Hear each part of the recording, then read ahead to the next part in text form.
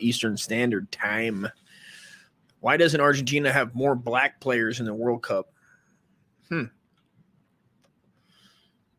Maybe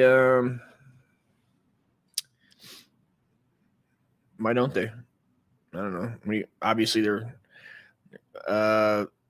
they know what happens. That they take over and they fucking say goodbye to the white guy. They know what happens. Argentina, don't cry for me, you racist Argentina.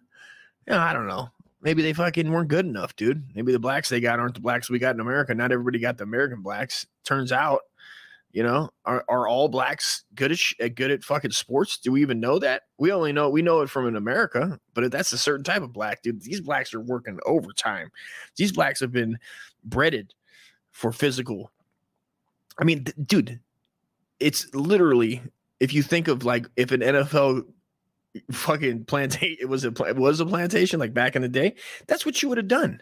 You would have had them doing mean stuff. They'd have been doing all this wild, like see how many slaves you could stack on your back and run through the cotton fields. I mean, how fun would that have been? That would have been a good time. I mean, it was endless. Like, get those blacks over there, get on each other's shoulders over there, boy. Let's see how much dirt they can carry in their mouth. I mean, it's things that they would have done.